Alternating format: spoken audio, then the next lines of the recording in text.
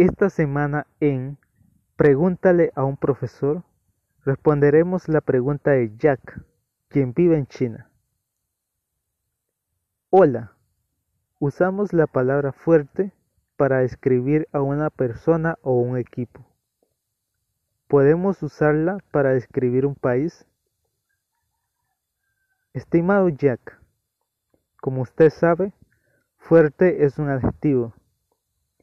Describe algo que tiene poder o algo que no se puede romper, dañarse o destruirse fácilmente.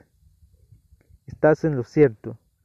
Los angloparlantes usan la palabra fuerte para describir una persona o un equipo. También la usamos para describir un país. Sin embargo, describir algo con el adjetivo fuerte no significa necesariamente que sea bueno.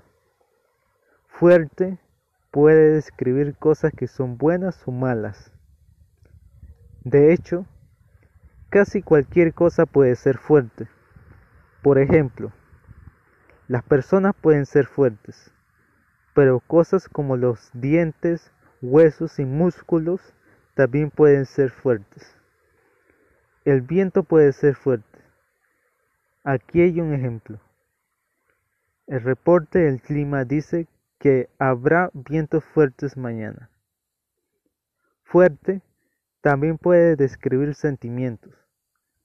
Puedes tener sentimientos fuertes sobre alguien, algún evento o asunto. Incluso puedes sentir que sabes lo que podría pasar en el futuro, como en este caso. Tengo un fuerte sentimiento de que nuestro equipo va a ganar el campeonato.